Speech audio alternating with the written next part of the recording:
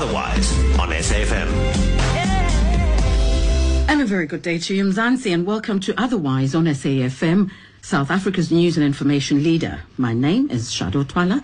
My producer today is Boli Kyawa, and we're supported by Derek Fordyce and Wandile Makasana, who are our technical producers both in Johannesburg and Cape Town. Our contact details are 0892 1020 10, email otherwise at safm.co.za, tweets at otherwise SAFM or at Shado Twala. Now, I'm very excited today. I'm just taking just a deep breath now. My daughter did well in her matric, and I didn't realize how stressful it was for parents. And I thought I was fine until I got those results. So I am celebrating, a bit emotional. So if you hear a little lump in my throat or frog in my throat, you must understand what is going on with me. But, you know, I'm very excited. So let me tell you, Rob Wheeler is in our Johannesburg studios and to share his insights in being yourself for a living. And he's written a few books about the different insights. And this one, his latest one, is called Sexier Insights. I'm curious about that. Then later on, Mavis Mazhura, who's also an author, Navigating the Rapids and the Waves of Life. She shares the emotional intelligence and she explains it in international human behavior and all of that. So we will be chatting to her on the phone later on the program. I'm told the cricket is probably over for today, but we'll see. Maybe Natalie Jamanas will wrap it up for us as we've been interested, you know, throughout the play. Before we do all of that, though, my lunch bite for today, again, my meditations for women who do too much. And this one is a daily one. If you can get it, it is by Anne Wilson Schaaf. And today, being the 6th of January, she talks about self-deception and illusions. Says all addictions are built on illusions. The illusion of control, the illusion of perfectionism, the illusion of objectivity. Dishonesty and denial are building blocks of addiction. When we participate in any of these illusions, we are deceiving ourselves. Just when you think you... And when we deceive ourselves, we lose ourselves. So why is it that we find self-deception and illusions so much more attractive than honesty? It could possibly be because we are surrounded by a society where illusion is the name of the game. Denial runs rampant at every level of our society, and there's not much support for truth speakers. Yet, we are the only ones who can deceive ourselves. We are the only ones who can refuse to acknowledge our perceptions and lie to ourselves. The choice to deceive ourselves is ours. So, there's a saying that conscience is a cur that will let you get past it, but that you cannot keep from barking. Sometimes our awareness makes funny noises to get our attention. When you think you missed that one conversation in that one show, no, you didn't. Catch it once again on overnight, 12 midnight to 4 a.m. Here with me, Nairo Pondora, SFM, South Africa's news and information leader. Otherwise, on SAFM. Talking to Robin Wheeler, who is in our Johannesburg studio, about being yourself for a living. Welcome, Robin. Hi there, Shadow. Lovely chatting to you. Well, we missed each other. I was in Johannesburg and you were in Cape Town. Yes. And now I tried to wave at you when we were flying, but you didn't see me. That's because I was driving, my dear. I thought I was clever. Welcome, congratulations. Welcome to Otherwise, but also 2015. I hope it's a good year for you. You keep on giving us these insights, and congratulations on your new book, Sexier Insights. Yes, thanks so much, and congratulations to you on your daughter's I'm so occasion. proud. I'm so proud. But now tell me, what is Insights about? Because the last time we spoke about your truer insights, but Yes. I see there's a series, and I think they all have insights to them. Yes. So I think maybe just explain the bigger insight picture. Well, the bigger picture is being yourself for a living, which is the kind of the inner call that we all have and the social pressure we're all facing. But as you said in your piece of reading there earlier, being authentic is not an easy thing to do. We often have to be pressurized into choosing authenticity, and but once you get the knack of it, it's really the key to. There's kind of like a business sexiness that that arises when you're being true to yourself, you know. So Isn't it sexy? each book in the series is about being yourself for a living, but each one has a theme. So Truer was about being true to yourself, and Deeper was about going deep, and Further was the sequel to the first one, Insights. So Sexier is one aspect of being yourself for a living, and it comes to the fore in this book. Well, you say, I'm reading the back of your book now, that we conceive through sex and consumed by its much of our adult lives. It is pure creative energy, which is central to self-actualizing for a living, but we still struggle to reconcile with it. Please explain. Yeah, that's quite a central thing socially. I mean, it's a natural energy. We are inspired by the same energy that is, well, sexual energy and enlightenment are really the same energy. It's just what you do with them. So society has repressed that over the years, because if you control people's energies, you control them. And what you were talking about earlier was about fitting in, but being sincere, and then not getting any fulfillment out of it. So now we're in an era of people having to be more and more authentic to thrive in their jobs and even survive in their jobs. And a lot of people are choosing to do that in their own way, with their own brand or within an organization. And to do that, you go on that spiritual journey towards truth in yourself. And for me, it's about connecting with who you are on all levels: body, mind, heart, soul. And that's definitely about liberating that essential creative energy.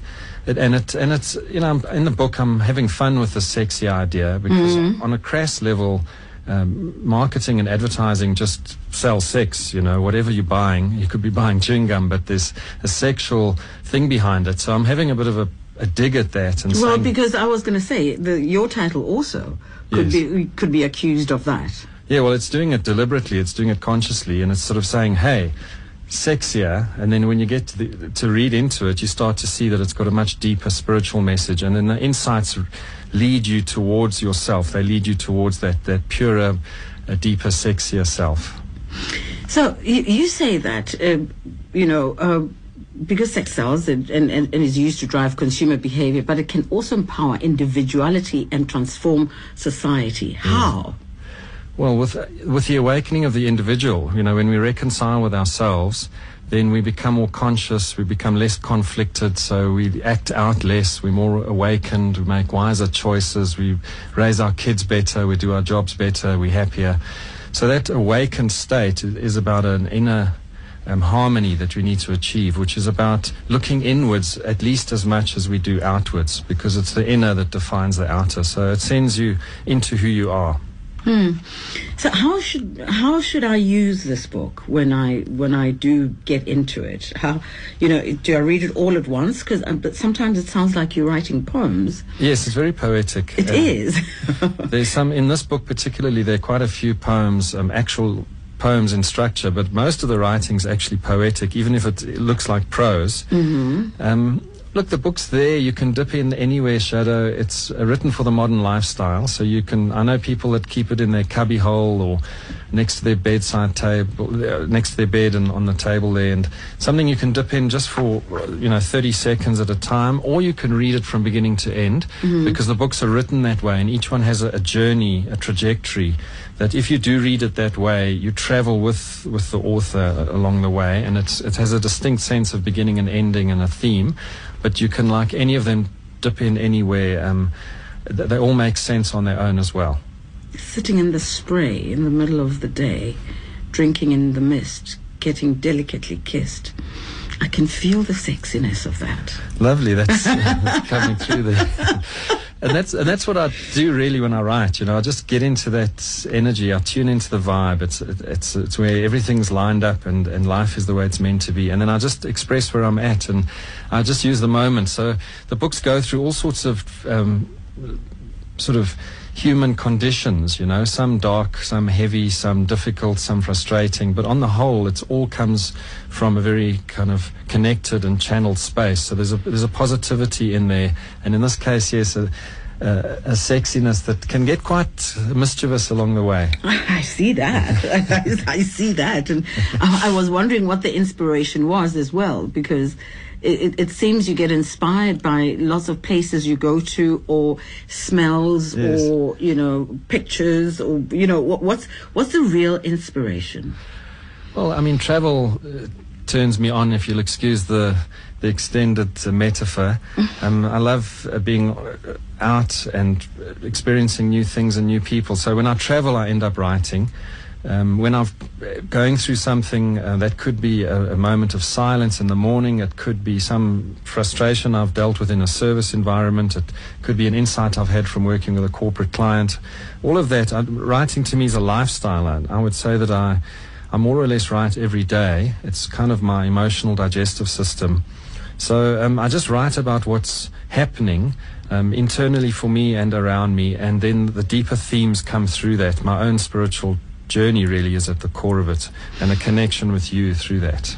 So you've got titles for each of these proses, or whatever you want to call them, poems in other places, but for instance, you talk about emptiness. Yes. That's also in your travels. But how do I relate to that? Because I may read it and think, Robin was having quite a time here. And then what? Is there any way I should be inspired by that? Or are you describing what emptiness feels like? Well, it's positive emptiness in the Zen-like way, where you quieten the mind and get out of your thinking and you go through that barrier of discomfort for a moment, and then you connect with who you really are. So if you look at Buddhist teachings, they don't tell you to do anything to achieve anything. They just say remove, take away. Zen is very much that. So the Eastern spirituality has this thing of removing the false, removing the inauthentic, to get back to your opening for today, and then just being whatever's left is the truth, and that's who you really are. So that emptiness is about say getting frustrated with what's not really working for you, taking that time to go inwards into who you are, not being afraid of that emptiness, and realizing that it's actually the source of all life. It's actually the source of pure creativity. It's not empty, it's full. Being yourself for a living, I mean, that's a tough concept to understand. Try living it. Well, exactly. It's been a tough 20 years. No, but I definitely set myself up there. I set out 20 years ago to do my ideal thing, and I was looking for a byline for it, and that one made great sense. But it's challenging to live up to. You being real, being true to yourself is one thing, but then doing it for a living on a daily basis. Daily, it's every moment you are awake. That's who you're being. That's it, exactly. And you start to go from sort of a state of slumber, where you're going around unconsciously acting out things and feeling like you've got no control over your life, to a state of awareness, which is sort of almost moving from the horizontal to the vertical. Do you know what I often ask, Robin, is we're doing so much work, and it's getting more and more popular, that people wanting to find themselves and look after themselves spiritually. But because even your sexier insights, you can't be alone, you need to be in a relationship. How do you make sure that while you're being yourself for a living and getting and practicing it all the time and every day, how do you make sure that you take your partner with you take your family with you on that journey? Because you can't be in that relationship, whatever relationship, business or otherwise, when the other person is not being themselves for a living. It challenges you to kind of meet them at their own level. Well, you're throwing the big questions here at me, Shadow. That's a very insightful question, because that's something one grapples with all the time. You try and change yourself in the slightest way. I mean, if you take African culture that's very communal, just the slightest deviation from that, or even sort of psychologically, where you decide one night before you fall asleep, now I'm going to make some changes, and just see how that works for you. Everybody you know will pick up on it. People will pull you back to what's normal and functional. It's very challenging. So it's a big part of it to keep going on that journey into yourself, number one, into your authentic voice and hearing it. Number two, it's an ongoing work of art to keep tailoring your relationships with people. You know, you can't, being authentic doesn't just suddenly mean you come out guns blazing and all honest, and that's not going to work. It's a discretionary thing, and how to, one half the picture is inner, the solitude, the other half is interactional, and it's really like breathing in and out, and you evolve all the time. And if you're doing that for business, I mean, you've got clients that are speaking a certain language that isn't really authentic and sincere, and they bring me in there to help. You know, you work with that. It's really a transformational thing. It's a kind of a shamanic thing. It's artful. It's a spiritual thing. It's something that's taken me 20 years to learn how to do. It's very challenging, but you've got to do it. And inherent in awakening and is an intelligence, you know, and the fulfillment that you get is beyond anything that any other thing in life could give you. It's just being true to yourself, and then everything follows from that. Don't you run the risk of isolating yourself? Well, I think for a while you might do that. You know, you'd isolate yourself for a while, then you'd realize, no, I did that for certain priorities, and now my priorities have changed, and I want to be connected to people again. Or, you know, as an author, you might go off for a few months and write a book because you're fed up, and then 6 months later you come back and share it with everyone. Or, you know, so it's that breathing in and breathing out, and not sort of making a policy decision that you try and stick to, because that's like a mental decision that you then enforce on yourself, but rather just allow your organic inner knowing to lead you, but stay fully aware all the time. You know, that's the spiritual practice, and to me, it's an ancient insight, but it's very pressing right now in the way we live, because we're being tempted by all sorts of things, distractions, overstimulation, too much social media, to draw us into a head-based, thinking-based reality, which is not sustainable, really. So tell me about your day, your normal day. Okay, it depends. I don't think I ever do the same thing twice. Sometimes I almost always wake up naturally. I don't have an alarm. I don't think alarm is a nice way to wake up. So I wake up organically. I do my own thing sometimes. Sometimes I've got meetings or a talk on. Usually somewhere along the way I'll write. So sometimes it's quite a quiet day where I'm working on projects all the time. So a lot of it is solitary work. And then my interactions with people like now, talking to you in the SAFM community, very intense, you know, it's very connected, and a lot happens. And then I'm fortunate to have created a lot of quiet time for myself. So a lot of these books tell you, you know, try and get an hour a day, and I get a much more than that. And I think that's certainly kind of the sweetness of life, the nectar of life, but equally connecting with people. And I travel a lot, so it's kind of an organic thing that I do there, Shadow. I don't hear you talk about an other person. Because I'm thinking it's your life, you're busy, you're working, you're giving yourself time, an hour or more than an hour, and then you travel. Where are your relationships? Well, I don't want you to. I don't want you to tell names and things like that. But I'd like to know that you have a full life, yes, and have relationships and spend time with those people that you care for. Very much so. I've got some of the best friends one could ever wish for. Okay. You know, at least five people that I could phone anytime, even if I haven't spoken to them for 5 years, and just say, look, have you got a minute? Okay. So I've got very genuine and close friends. I connect closely with everybody that I work with, but it's kind of like an introvert, really. You know, you have more meaningful, connected relationships. But as you say, you know, relationships will come and go. Those that don't really work, where they're not on the same level, really don't have the legs, you know. Okay, but you said it's a 20-year journey. What was it like when you started? Well, I had this flash of vision, you know. I was working in corporate human resources with a background in psychology, so I'd kind of gone into who I am and how people work, and then I'd gone into the future of work, performance, doing well, success in business, and then I worked in the field of aligning those two things, you know, assessing people and recruiting them. So I had this vision that sort of came to me in a dark hour, because I was kind of really going against myself. Even though I was on course, I wasn't fully on course.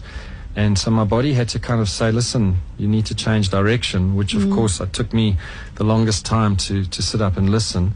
But when I did, I realized, oh no, this is where I need to go. This is where I want to take my work and the world, Quite naive and innocent at the time. And that's something I've learned over time, is that, yes, we are waking up, but we're doing it the hard way, And so I set out with this vision, and I did what I was known for, but I started to build a brand and products that were associated distinctly with being yourself for a living.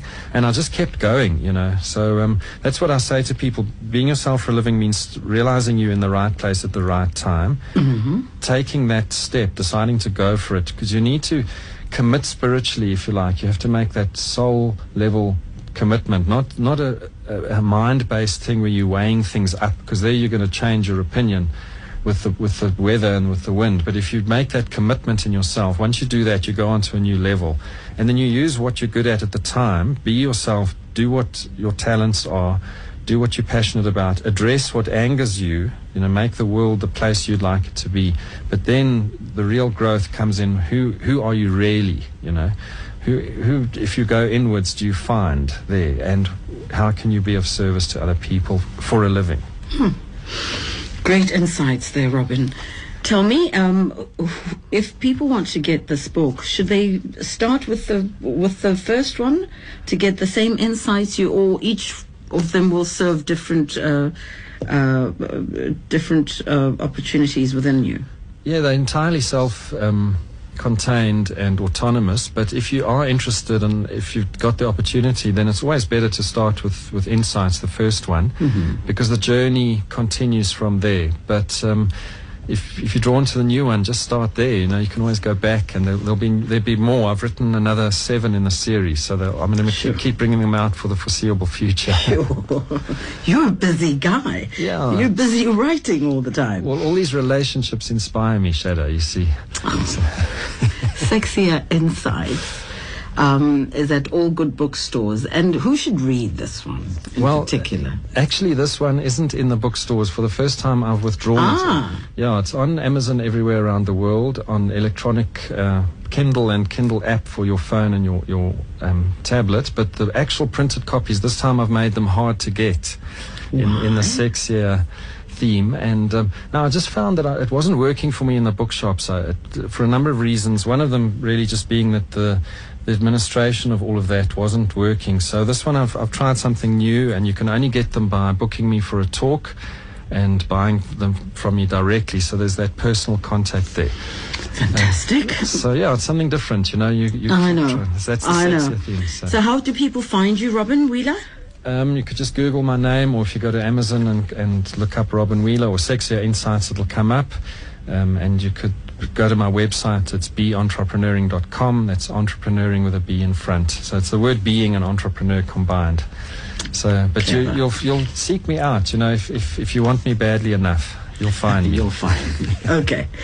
Love you lots. Thank you so much for this. Thank you so much for chatting, Shadow. And we'll talk to you soon. Now that you've got 7 of these books, I'm sure we'll keep on talking to you. Look forward to that. Thanks so much. Robin. Be well, but take care. You too. Bye. That's Robin Wheeler, Being Yourself for a Living, and Sexier Insights. Sounds very interesting. And he's got other books. But you be entrepreneuring. So it's entrepreneuring with a B in the front. And Robin Wheeler, if you Google, you'll find him. It is now time for news headlines with Stephen Kirker. Good afternoon. A member of the SAPS Western Flying Squad was killed by a car at Cosmo City last night.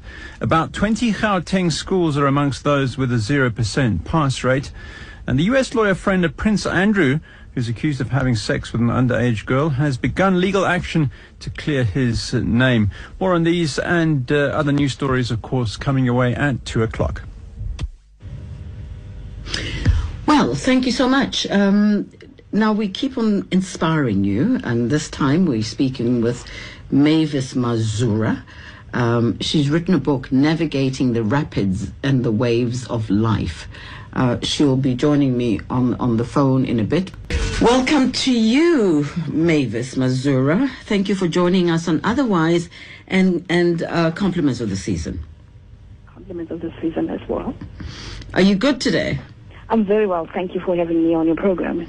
How did you spend your New Year? Well, the New Year's Eve I was at church, and then in the afternoon of the first, we had a braai with family and friends. Oh, wonderful. Great way to start the year. Now, tell me about navigating the rapids and the waves of life. Okay, so Navigating the Rapids and the Waves of Life is a book I've written, which has 10 lessons for managing emotions for success. The book actually developed from one of my experiences on river rafting at the Nile River. At the Nile? Yes. Okay. And this actually helped me to actually reflect on the river as, you know, as our lives, as a metaphor for our lives. Mm. So I've written this book basically to talk about managing emotions for success. So emotions come on a daily basis. I mean, we experience emotions 24/7, and these emotions actually influence our behavior on a daily basis. But most of us have never been really schooled about managing emotions. So this book is actually aiming or looking at, you know, equipping people or giving people a tool that they can use to manage their emotions in their day-to-day lives. How do we manage rage? That's what I'm interested in, because we've got so much road rage, and just it's been escalating over the past few years, but especially last year. I think we heard about a lot of cases. So how would you advise people to control that emotion of rage? Okay, so the emotion of rage, if you look at one of my diagrams in the book, which talks about how emotions increase in intensity. Oh, by the way, I must admit, I haven't got the book. I haven't read the book, so I can't look at anything. Okay, all right. Mm-hmm. So rage is actually an intense emotion. So people don't just start raging. They start from a low intense emotion, and it increases. So you start from annoyance to anger to rage. And when you are raging, you are now in the center, which is called a derailer. When you're now raging, it's difficult to manage that. You need to manage the rage when you're still angry or feeling annoyed.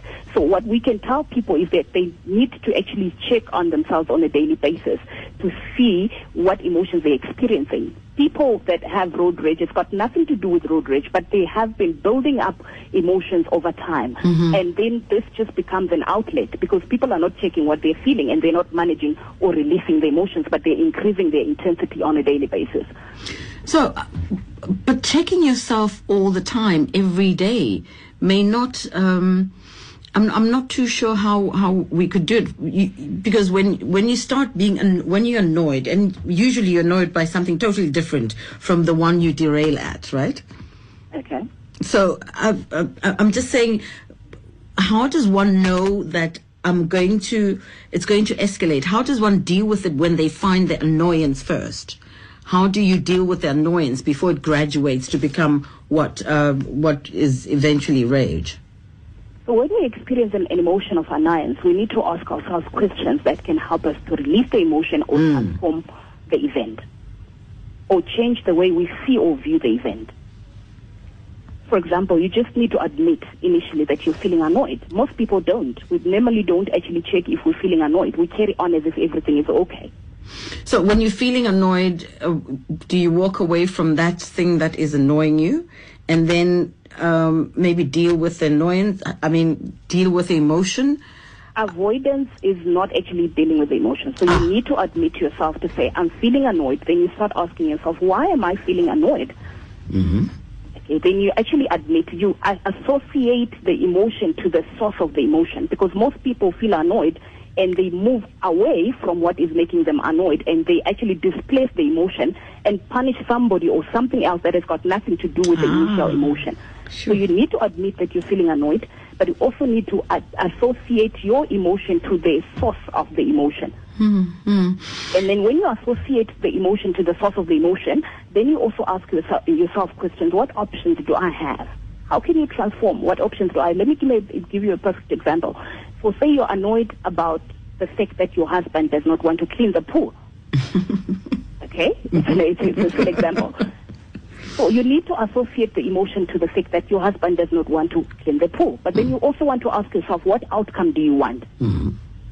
The outcome one wants here is a clean pool. Mm-hmm. Then you ask yourself, what options do I have? Because most of the time when we experience negative emotions, we actually also experience what is known as a diminishing focus. So we are now focusing on the problem instead of the outcome.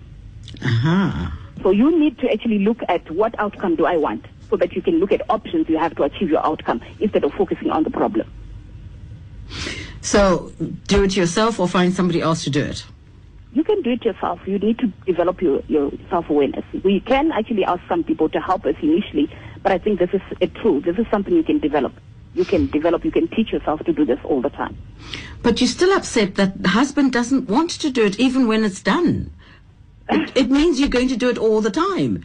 But you want a clean pool. Which he uses as well. Sorry? Which he uses as well. It doesn't matter. What you want is a clean pool.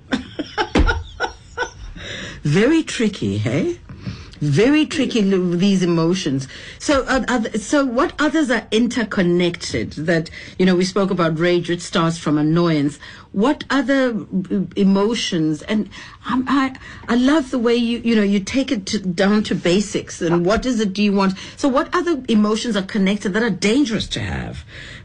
Okay, so some of the emotions that are dangerous to have, you have your grief. So when we have lost something dear or important to us, it can be a relationship even. Mm-hmm. People get stuck in grief. Yes. And they don't move on. So grief is actually an emotion where people can actually feel trapped or stuck and they don't move on in their lives. Another emotion also is vigilance. So people, when they've experienced an event or something in their life, now they become very vigilant. They're always looking out that it doesn't happen. And when they actually choose vigilant, it's also very easy to for them to become obsessed in looking for what shouldn't happen instead of creating what should happen. What about people that feel, I suppose vigilance as well is similar to being, people who wallow in being a victim. They feel, the world is against them. They always the victim. They don't have, no one loves them, no one. It's also a very terrible place to stay in, I suppose, as in grief, because they feel victimized.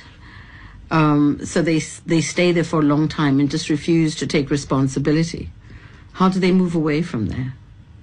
So when you actually blame other people for your life or for what has happened to you without taking responsibility, I like to define responsibility as being responsible. Responsible, yeah. So events could have happened, things could have happened, people could have done things, but you are able to respond. You can choose how you want to respond to what is going on. So we have the power of choice. What do you choose? Do you want to get stuck blaming other people, or do you want to change your life moving forward? The challenge with negative emotions, especially when we're blaming others, is that you're not able to move on. True. And you're also not able to learn from the emotion. I like to use emotions as signals of opportunity or information. So you have to learn from your emotion. Signals of opportunity? Yes. Or threats. Signals of opportunity or threat, or you can use them as information. So there are feedback loops that tells you what's going on within you or around you. So when you tap into the emotions, when you understand what's going on, you can use them to move forward. Now, tell me about this book. Does one read it through and practice, or I'm not too sure how we utilize it? So this book is more of a guide. It's got 10 lessons for managing emotions. And what I do is I look at a chapter, for example, develop self-knowledge. So I explain what it takes to develop self-knowledge, and then you've got exercises that you can actually go through to try and help you to develop your self-knowledge. It would be a great time to have that book at the beginning of the year. I think when people are just refreshing themselves and wanting to just perform better during the year. Is it the kind of book that will help people do that, making the right decisions? Certainly. It also will help people to set what I call emotional goals, because often we set material goals and we also set task-related goals. We forget that emotions are actually the influences of behavior. So when we set the task or material goals, we need to align them with what we're feeling on the inside. So this is a tool that you can also use to align your goals, your material and task goals to your emotional world. so that you can achieve your goals. Because remember, each time, if what you're thinking does not align to what you're feeling, 99% of the time your emotions win. So how do we, at the right time, emotional goals, are you able to share those with us? Okay, the emotional goals certainly is just it's just looking at what you're feeling on the inside. So you may be setting, for example, financial goals, but you are afraid of success. Wow. So you're not actually going to be able to achieve the financial freedom that you want. So you need to check that your goals are aligned to what you're feeling on the inside. But then how are you able, I beg your pardon, are you able to reverse that feeling of being scared of success? Yes. And how do you do that? So you can release the emotion. So most people actually go around with trapped emotions. What happens when you actually replay events and situations, you actually have your emotions trapped in your body. And negative emotions that are trapped in your body can sabotage your success or your performance. So you need to actually release the emotion. And there are various tools that you can use to release the emotion. And one of the tools is called EFT, Emotional Freedom Techniques. And I talk about it in my book. And we also have various therapies that can help us in terms of releasing negative emotions. I like that name, EFT, because that's going to give you lots of cash. so just remove that emotion and do that exercise. I like that. So do you then do private work and or corporate work where people can call you in to speak about your emotional intelligence and give workshops and that sort of thing? Okay, so we do both corporate and private work. So we do a lot of corporate training where we actually give talks. We also do training, emotional intelligence training in corporates, but we also do one-to-one. So if somebody wants to be coached on emotional intelligence, we also do coaching on emotional intelligence for individuals. Okay. You know what I want to do? I'd like you to please stay on the line for me. We need to take a little break, Mavis, and we'll be back talking to you after this. Mavis, I want your telephone number because I want to talk to you every morning when I have an emotion of some kind. Because I need a guru like you. You know, I tell you. But let's talk about the emotion that goes into conversations, because you may go out, you may be meaning well in a conversation. But of course, there are other, and these are critical conversations. I suppose one conversation, in fact, we should be talking about, and I started talking about it last week, was children who have not done well at matric today. There's a huge conversation that I suppose happens with family, but immediate parents. What should that conversation contain? Okay. So when you have a conversation with a child who has done well, you need to think about your outcome. What is your goal? Do you want to build them? Do you want to give them confidence, or do you want to destroy them?